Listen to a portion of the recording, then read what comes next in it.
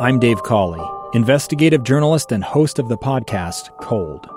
Don't miss Cold's new Season 3, where I look into the unsolved disappearance of Sheree Warren, a woman last seen leaving her job at a Salt Lake City office in 1985. Police cast suspicion on Sheree's estranged husband and boyfriend, but never made any arrests or recovered Sheree's remains. Find Cold Season 3, The Search for Sheree, anywhere you get your podcasts. This week I have Josh and Dallin and Elena with me, and I thank you all for coming. Thank you so much for your time. Can we start with, well, we talk about a lot of controversial subjects in this forum, don't we? Can I start with the impeachment process that's going on, the inquiry as they're calling it? Can I start with you? Would you forgive me, Josh? What is your take so far on what you're seeing going on in the House? Do you think it's a fair process so far, or does it seem like some people are calling it a witch hunt? How do you see it? Absolutely. I myself am strongly in favor of the impeachment inquiry.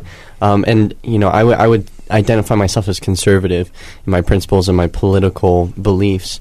And the reason why is because I think this idea of President Trump potentially using his office to support his re-election campaign is very, very disturbing.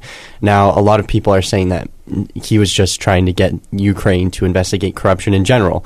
Joe Biden and his son Hunter Biden just being, you know, part of that and potentially being a part of that broader effort to stop corruption in Ukraine, which was something that Joe Biden did when he was in office himself. He withheld $1 billion in military aid from Ukraine to investigate just corruption in general. But if he was indeed using this information or intending to use this information to support his re-election campaign, I find that very troubling. Interesting. What do you think about this? My thoughts on it are that while I certainly think we should investigate into it, I think it certainly looks like, the Red Scare sort of thing, like, a witch hunt, right? Like they're calling it. And I think the reason for that is just like the timing and maybe some lack of experience in a lot of people and like what actually happens in an impeachment process. Like, I had to look into this. I was like, how is this supposed to go? When does the investigation come in? When do we start the impeachment process? How does all that happen? Just to understand, is this starting it too soon? Is this just typical? So with that in mind, like, I think it looks that way, although I certainly think that, we should be looking into this. And I think both sides are losing credibility because it looks like, a Red Scare on one side, and on the other side, it looks like they're just, brushing something aside that's a lot bigger than they're letting on that it is. What would make it look less political to you and what would be more allegiant to the process? So to me, I think what would make it look less political is about the timing and a lot of the statements that are being made. Like the discussion that's going back and forth seems to me that it is very political, from both sides. And I think, if the Democratic Party was looking to make it look less political, I think they could consider the statements that they're making to the Republican Party, maybe the timing of the inquiry. I think things like that could, help change the feel of it all so that it looks a lot more credible. And maybe I'm naive to even think that it could be an apolitical investigation. What do you think, Elaine? My thoughts on this are the president, like everyone else, shouldn't be above the law. If the president does illegal things, he should be punished like everyone else. And he's in an office where his illegal things are far greater, far more responsibility than the illegal things that regular citizens might do. And, Spider-Man, with great power comes great responsibility. And so if he's abusing his office, if he's abusing the privileges that we as the American citizens have given him, then it's only right that we hold him accountable. It's only right that we hold him accountable, regardless if it's President Trump, regardless if it's President Obama or Bush or who's ever next. So the inquiry is a good idea for you, even though it seems that no matter what happens in the House, it will go nowhere in the Senate. Does that make it a waste of time? Not necessarily. It's still holding him accountable for what he's done, and that's important. Any other thoughts on this topic? Yes, please. Yeah, well, and I would agree with Elena there. I think the more information, the better. I mean, there's nothing to hide, right? So the more information we uncover, the better. And if it does turn out that he committed an impeachable offense and was misusing his power, and broke the law, then I think the course of action is clear. Then an impeachment the Senate should find him guilty and he should be out as president. And if it turns out that this was just normal day-to-day activities of the president, even though it doesn't look like that, but it was, then, the impeachment doesn't go forward. I think it's simple as that, and I don't think we should have anything to fear from the inquiry. The truth should be something that should encourage us and get us closer to what we should be doing, not taking us further away. We have nothing to hide. On a related topic, we heard the president say in a I'm sorry, Dylan, please. You're totally fine if you want to. No, go right ahead. You had another comment. Just my thought on it is, like, even if it's not about this term as president, I think the impeachment inquiry, whether or not it goes down in the Senate, is important for the next term of president. With the election coming up, I think this could, very well impact his electability to a lot of people on the right. And so whether or not the Senate decides to remove him from office for this term, it's important for people's decision in the upcoming terms. For history, perhaps. Yeah. Let me ask you a related question. I'll start with you on this one, Dylan. We heard the president say in front of the microphones, calling on Ukraine and China to investigate the Bidens. Now, since that time, some of the president's colleagues, Republican colleagues, have suggested he was kidding when he included China, saying things like, of course he didn't mean what he said. No one would have, although he's not retracted it. And so I think perhaps you should take people at their word. I'm not sure. What did you, when you heard the president call on Ukraine and include China, one of our, arguably of our foes, or at least not an ally, what did you make of that? Well, I don't think it's any laughing matter. I don't think this is something to kid about. And, if he was kidding about it, then that's inappropriate. This is foreign affairs. This is two enormous countries with a lot of, there's a lot on the line here. If, there was a mistake to be made, there would be huge impacts to people all over. So I think, hopefully he wasn't kidding. But at the same time, I'm not sure. I think it was a good idea to be calling on them for investigation into this. Again, it kind of seems like he's using his political power to dig up dirt on political opponents, in mind of the upcoming election. And it just seems dirty, right? So I'm not sure I like that. Now, again, it comes down to intent. Like, what's really going on here? Is there a better reason for it? I don't foresee one. Maybe there is one, but I'm not seeing it. And so I'd say, let's not do that. It would be nice if you were kidding, because then you wouldn't actually mean something like this, but don't be kidding about things like this. This is serious business. Elena. Okay, so one of my best friends is writing a speech about the dangers of sarcasm and how sarcasm is used to kind of play stuff off as a joke if there's negative consequences. And to say I want China to investigate the Bidens and then retract it as a joke, it's making him devoid of responsibility. And it's not taking, like Dallin said, it's not taking it seriously. Interesting. What do you make of that, please? I think Donald Trump is a master of chaos and manipulation, and I think the further away he can take us from order and from things as they normally are, the more power he has. And I think he controls the people that are in favor of them, and I think he likes to think that he controls the people that disagree with him as well. And I think that his tweet about China and what he said about China investigating the Bidens as well was very much intended to provoke, to get a reaction. And I think that's what he's getting. I think, if anything, that goes to show that he has this instinct, perhaps, for this manipulation. And I think we just need to, I think doing so undermines, he might get policy wins, but at the cost of trust in public institutions and in the office of president, ultimately. Are you worried about the election?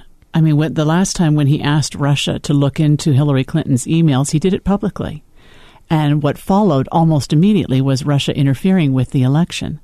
Are you worried about the sanctity of the upcoming election with his asking Ukraine and China to investigate? Or do you think that this will not lead to any kind of nefarious interference with the election? Absolutely. I don't see how it could not. I think, if anything, he's just opening the door for foreign powers, foreign governments to feel like they can have a say in U.S. politics that they shouldn't have, whether that's gathering information or somehow manipulating votes in general. I think this is just opening the door for that to happen. Either of you like to comment on that? Yeah, I think, foreign powers certainly have a lot of opportunity to get involved in our elections. I saw this statistic the other day in a TED Talk about how Facebook made one change in the wording they used on on like one of those generic like I voted posts. And between the 2012 and the 2016 presidential elections, their studies reported that it had changed 240,000 votes. And, I don't know where she got this statistic, but she said the 2016 election was decided by 100,000 votes. That's one business, one small phrasing change. And that just shows how much of it. And okay, here's the other thing. We didn't know until Facebook told us. So how much of this is it that's just going under that we don't really know about?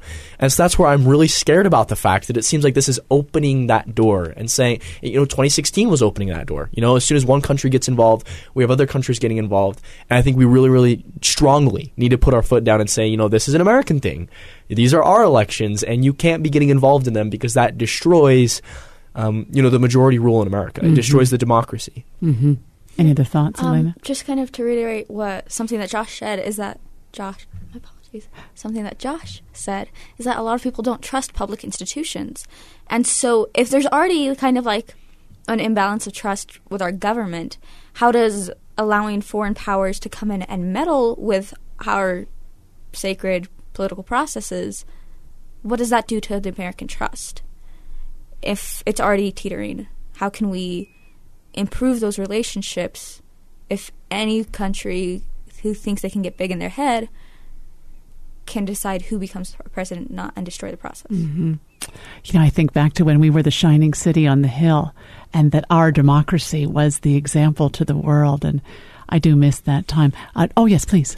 And one last thing on this note, too, of trust. I think this is so interesting because we often underestimate how close that line is on public trust in civil society. I think Hong Kong actually is a great example of just how important public trust is. Because right now, Hong Kongers really have to ask themselves that question. Do they trust their police department? Do they trust Beijing? Do they trust Carrie Lam, their government? And for years and years, they've been able to say, yes, we do. And now with these allegations of police brutality that have been uninvestigated, with the recent use of emergency powers to restrict the use of face masks, I think that trust has been eroded somewhat, and the consequences are drastic with people protesting. And it's absolutely terrible. I think we are that close. All countries are that close, and I think we just need to be especially wary. In America, we're not above that. We're that close too. And we really need to take the trust that we have in our public institutions and in our elected officials seriously. And we saw that interesting back and forth between the NBA and China. I was surprised by, I guess I shouldn't have been because it was business. I mean, bravo that the NBA said that freedom of speech is what we're about, but they took a business hit as a result for it. And, I don't know. I was interested in that. Did you follow that at all, Josh? Yeah, I did read a couple articles about it. I thought that was interesting as well. Just how powerful money is, right? Yeah. As a motivation for getting corporations and people to do things. I'll change topics now, with your permission, to the movie Joker came out this past weekend, and the level of violence was such that there actually were some incidents across the country where police came in to the theaters because there had been threats called in. Gratefully, no problems actually occurred, but the movie's being just lauded as an excellent, for its acting and its cinematography. But I want to talk about the level of violence. Do you have an opinion on this at all? Yes, I do. So to me personally, I don't like Joker and Batman movies because they glorify these things.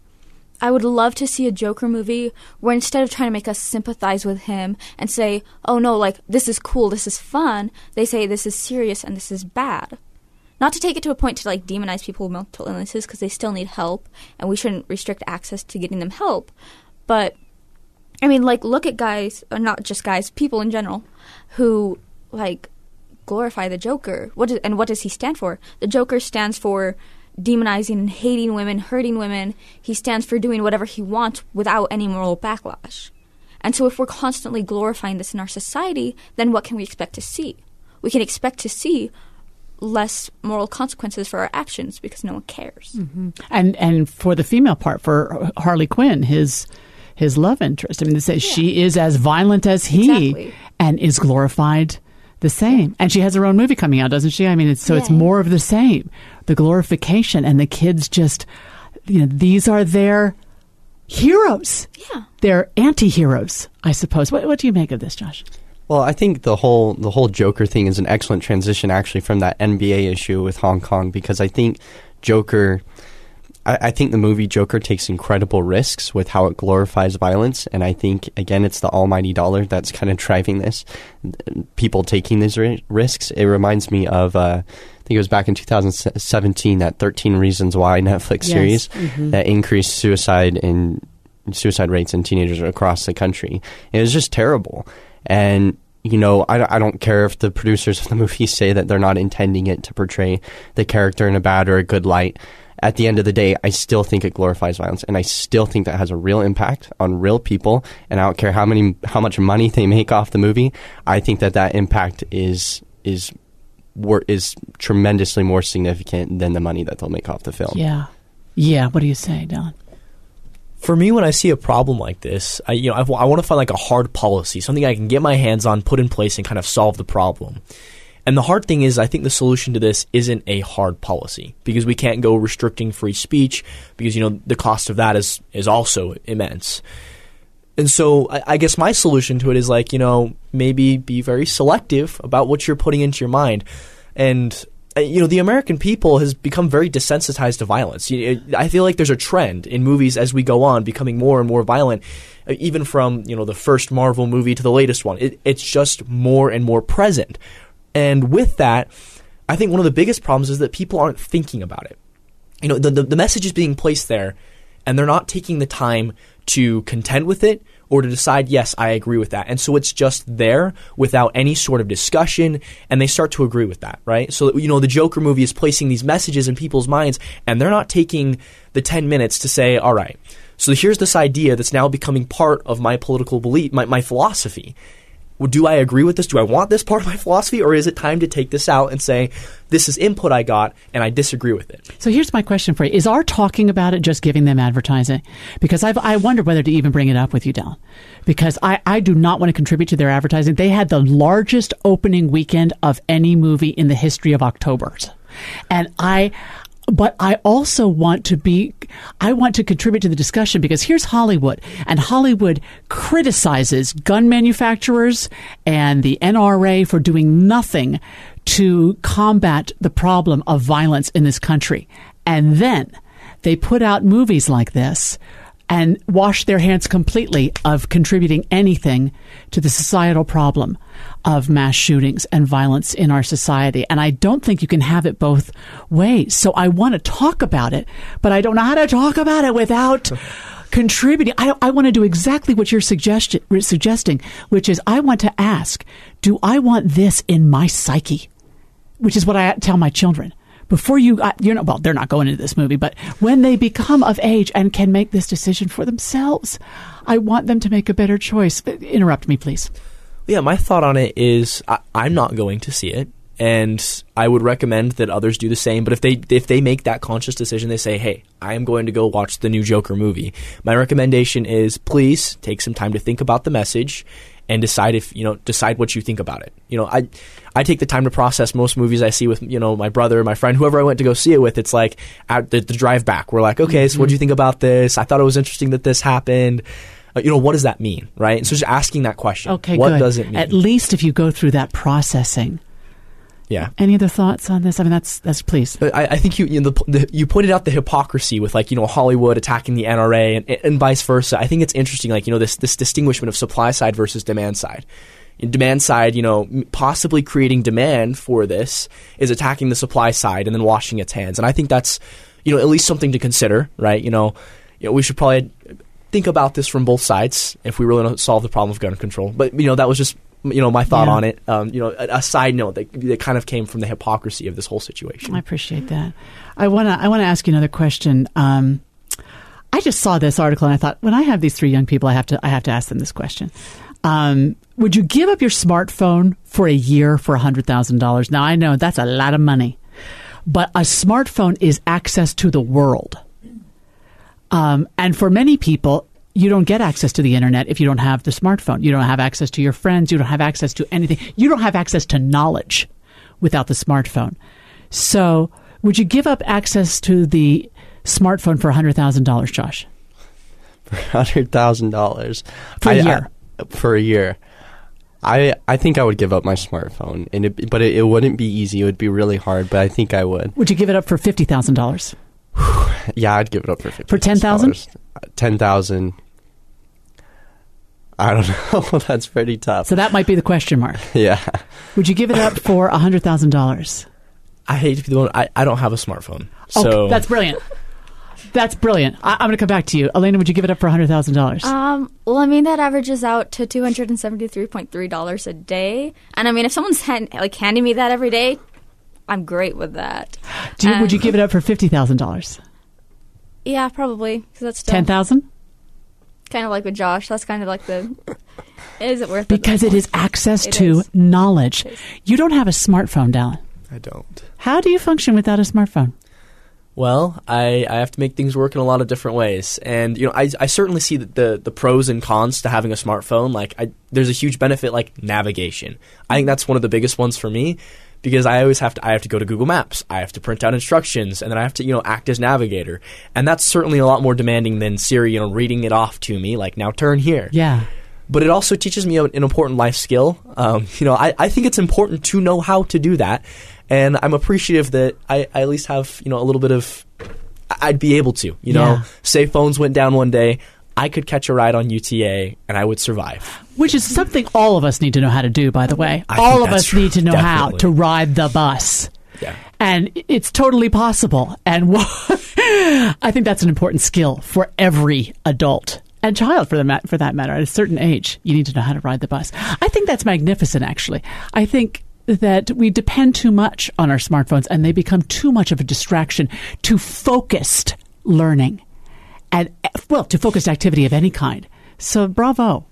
Yeah, please. And can I just say, I think smartphones are one of the most powerful tools around. Obviously they have massive, massive benefits in what you can do. But all too often I see that tool turned into a toy or, like we were talking about, turning into a crutch, where we don't develop those skills on our own or we don't use it for what it could be used. There's that huge benefit. You could be researching, you could be learning all the time. Ask a teenager, when was the last time you were reading the news on your phone as opposed to playing a game? And there are certainly people who have the self-control to take advantage of it and use it well, and kudos to them. Can we all become more like that and use them more as a tool instead of letting it turn into a toy and a crutch? Mm-hmm. Bravo. Did any of you happen to see this week where the man whose brother was killed in Dallas by the police officer? So there's a police officer in Dallas who goes into the wrong apartment and kills a man. She believed she was in her own apartment. She believed she was interrupting a burglary. She kills a man there. The man was in his own apartment. At the sentencing, the brother of the man she kills testifies, forgives her, says if it was up to him, she would serve no time in prison, and asks the judge if he can come down from the bench and hug her. It was one of the most powerful things I've ever seen. Did you happen to see that, Elena? Yeah, so I read the story and watched little clips, but to me the power comes from forgiveness, letting go, and, he can't get his brother back. She can't remove the sentence from her life. The judge has already made the decision. But there's no reason for them to hold on to it anymore. There's no reason for the brother to be hurt by something he can't change. And I think that's something we should apply to our lives. If it's out of our hands, give it back to God. What did you think, Dallin? I think it's powerful that he was able to forgive him or forgive her for that in such a public way. And I think that's impressive. And I hope all of us, take that and become better at forgiving others in our lives. And it's hard because we see this kind of the scale weighing mercy and justice. What should the law do and what should we do is entirely different in this situation. Because I I don't think they should be serving no time. But I do think that forgiving them was, a great thing, and I'm glad that they're able to make that personal decision and move on in their lives. That's cool. It was a teaching moment for me, Josh. What did you think? I think that situation is an example for us all. And if you're listening to this right now and there's somebody that you need to forgive, right, I think do it, right? If this guy can do it and his brother was murdered, right, you really don't have any excuses. Go make it happen. Go give him a hug, right? And I think that example of strength you can draw upon too. You can be strong in that way and feel that peace in your life too, just like he did. Bravo. I couldn't say it better than that. But none of us has any excuse if he's able. I want to ask you about the first Monday of October is an important day in this country because the Supreme Court comes back in session, and we watch the court come back in this week, and boy, they have a lot of important cases on the docket. One of the ones that they're watching the biggest, and I'll start with you, Elena, because I know that you're one who follows the court closely. One of the ones that the country is following so closely is this one that has to do with LGBT rights, and it also has to do with gender identity, and whether or not a business can fire someone based on the way they identify, the gender they identify as, or whether they identify as LGBT. Can you be fired for that identity, or does the Civil Rights Law of 1964, does that law protect you from being fired? It's a fascinating case. It will be a case that affects every business in the country. How do you watch this case? Yeah, this is definitely something I've been following. This is something I've been following because, this doesn't just affect us on a national or international level, but this affects, my friends and my family and me. And especially as I work at a religious institution.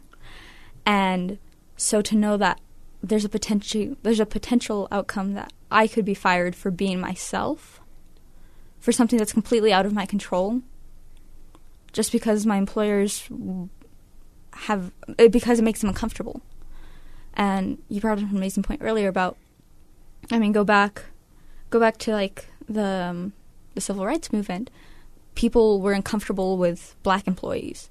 Is it okay to fire someone for being black? Is it okay to fire someone for being a woman?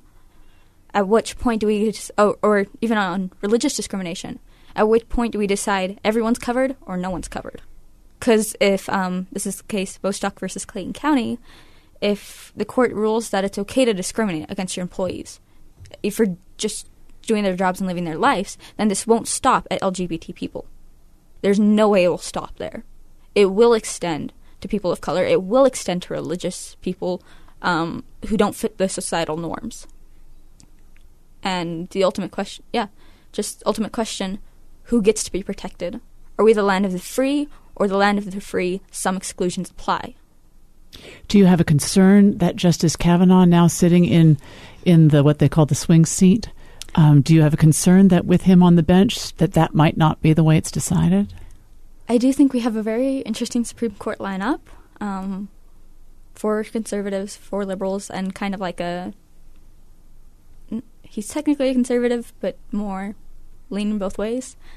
So, quite frankly, with Brett Kavanaugh and Ruth Bader Ginsburg, I have no idea how this is going to turn out. I do know that previous, the Supreme Court justice who Brett Kavanaugh replaced was he was the one who legalized same-sex marriage. Anthony Kennedy. Mm-hmm. But yeah, with him gone, I have no idea how this is going to go. And quite frankly, it's terrifying. I'm sure to many people. Do you have an opinion about this, Dallin? Yeah, I do. I think I think certainly we can all agree that if there is something beyond your control, then you should not be discriminated for it, right? So with that case, I think that we should all be considering those laws very carefully, right? We don't want to get into a situation where we are discriminating against anybody.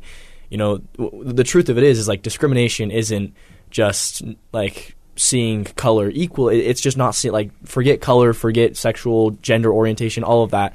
We just don't want to consider that in the equation of, do I hire this person? Do I fire this person?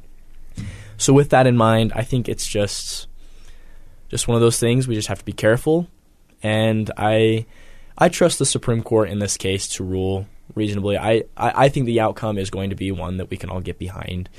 Though I haven't seen it yet, so we'll see what happens. What about you, Josh? I do think that hiring and firing should be blind to sexual orientation as well. I'm excited to see the outcome of this Supreme Court case. I think when I was doing research on the issue, I learned that Utah already has laws at the state level put in place to protect people from being fired because of their sexual orientation. That was really encouraging, and I think we can and likely, hopefully, will see that at the national level as well. Isn't it something that Utah, as you mentioned, but that in 52% of the places in America, 52% of people are not protected by such laws. So more than half of those in the country are not protected by laws like you mentioned.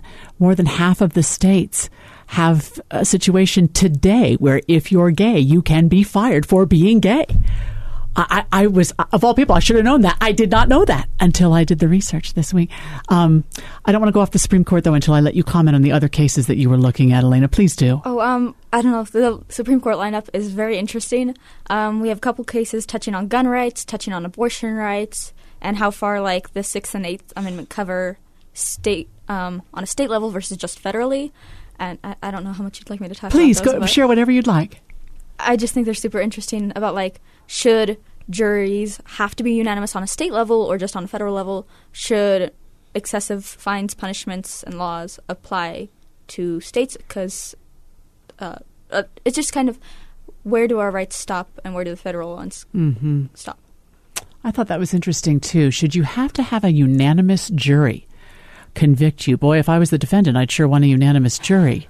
And I think some people would be surprised to learn that that's not required on a state level. That's only required on a federal level. And there's another interesting case that involves the death penalty, where one state is trying to do away with the defense of insanity altogether. Is it a violation of the Eighth Amendment's prohibition of cruel and unusual punishment for a state to do away with the defense of insanity in total?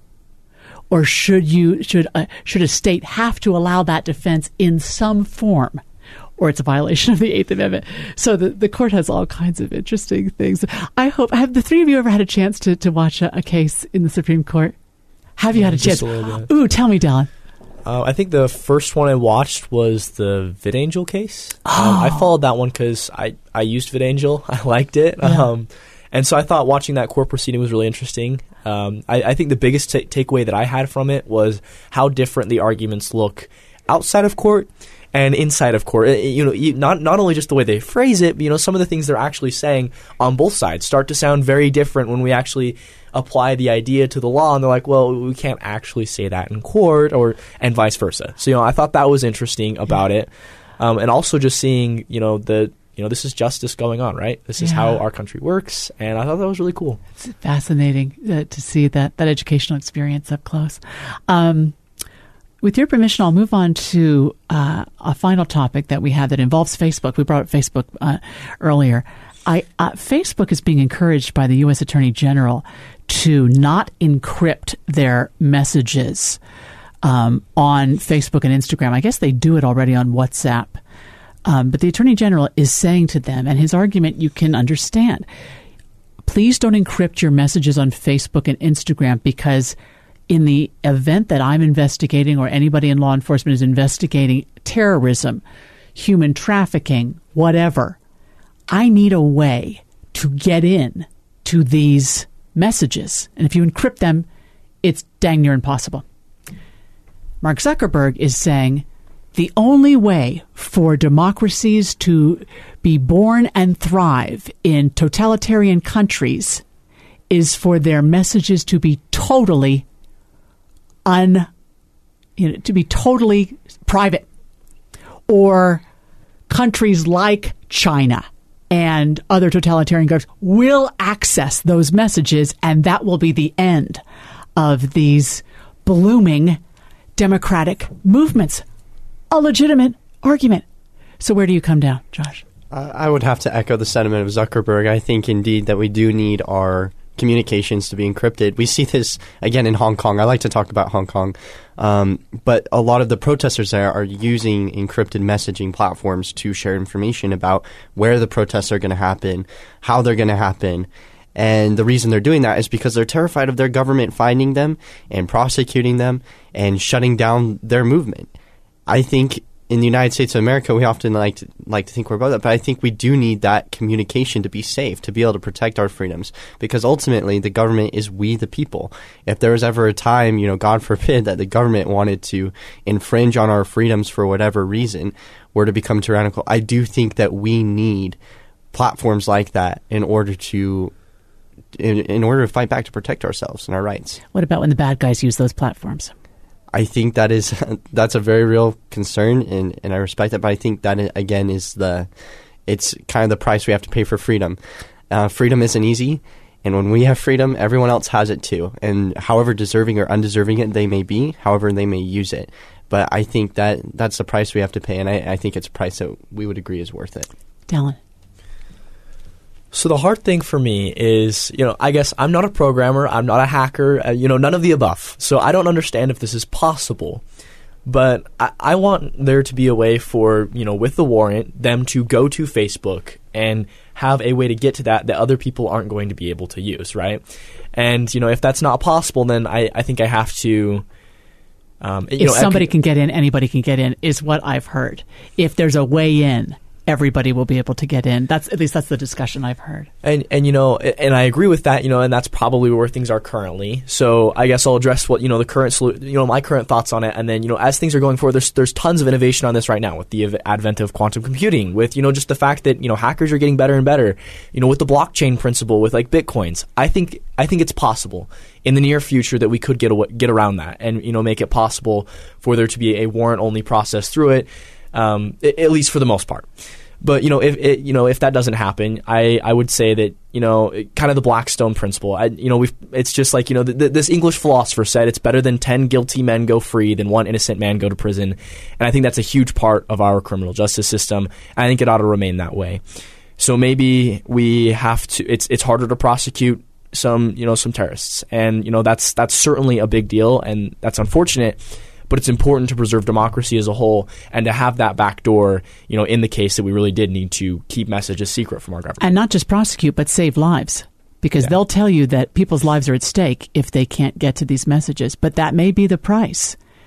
What do you say, Elena? Well, as someone who tends to lean more Republican, I definitely see the value of individual rights. We have to give up some societal rights in order to protect us, which will then protect the society. And just kind of like what the boys have been saying, it's if one person can get in, if one government official can get in, who's going to stop someone else? Because the government has a habit of looking for hackers who can get into their system and then hiring them. But what about the ones they don't hire? It's just, to me, there are way too many risks that the payoffs aren't worth it. It's not worth putting the entire American population in a space where there's no safety and no trust so that we can stop a couple of terrorists. I mean, stopping terrorists is a good thing, of course, but is it worth 300 million people? Well thought out. I appreciate all. Any more? Yes. This just makes me think of the movie Bridge of Spies, where they had essentially evidence where they could put a Russian spy in the middle of the Cold War, away forever. They had all the evidence they needed, but it was obtained unconstitutionally. And the main character in the movie stands up, heroically and says, "We can't use this evidence if we wish to preserve democracy." And the public hated him for it. Mm-hmm. And, as much as I'm removed from the situation, I hope I would stand with him and say, freedom isn't free. It's pretty darn expensive, but it's worth the price. That, democracy is worth it. Well argued. Thank you, all three of you. Brilliant arguments today. Please come back and see me again.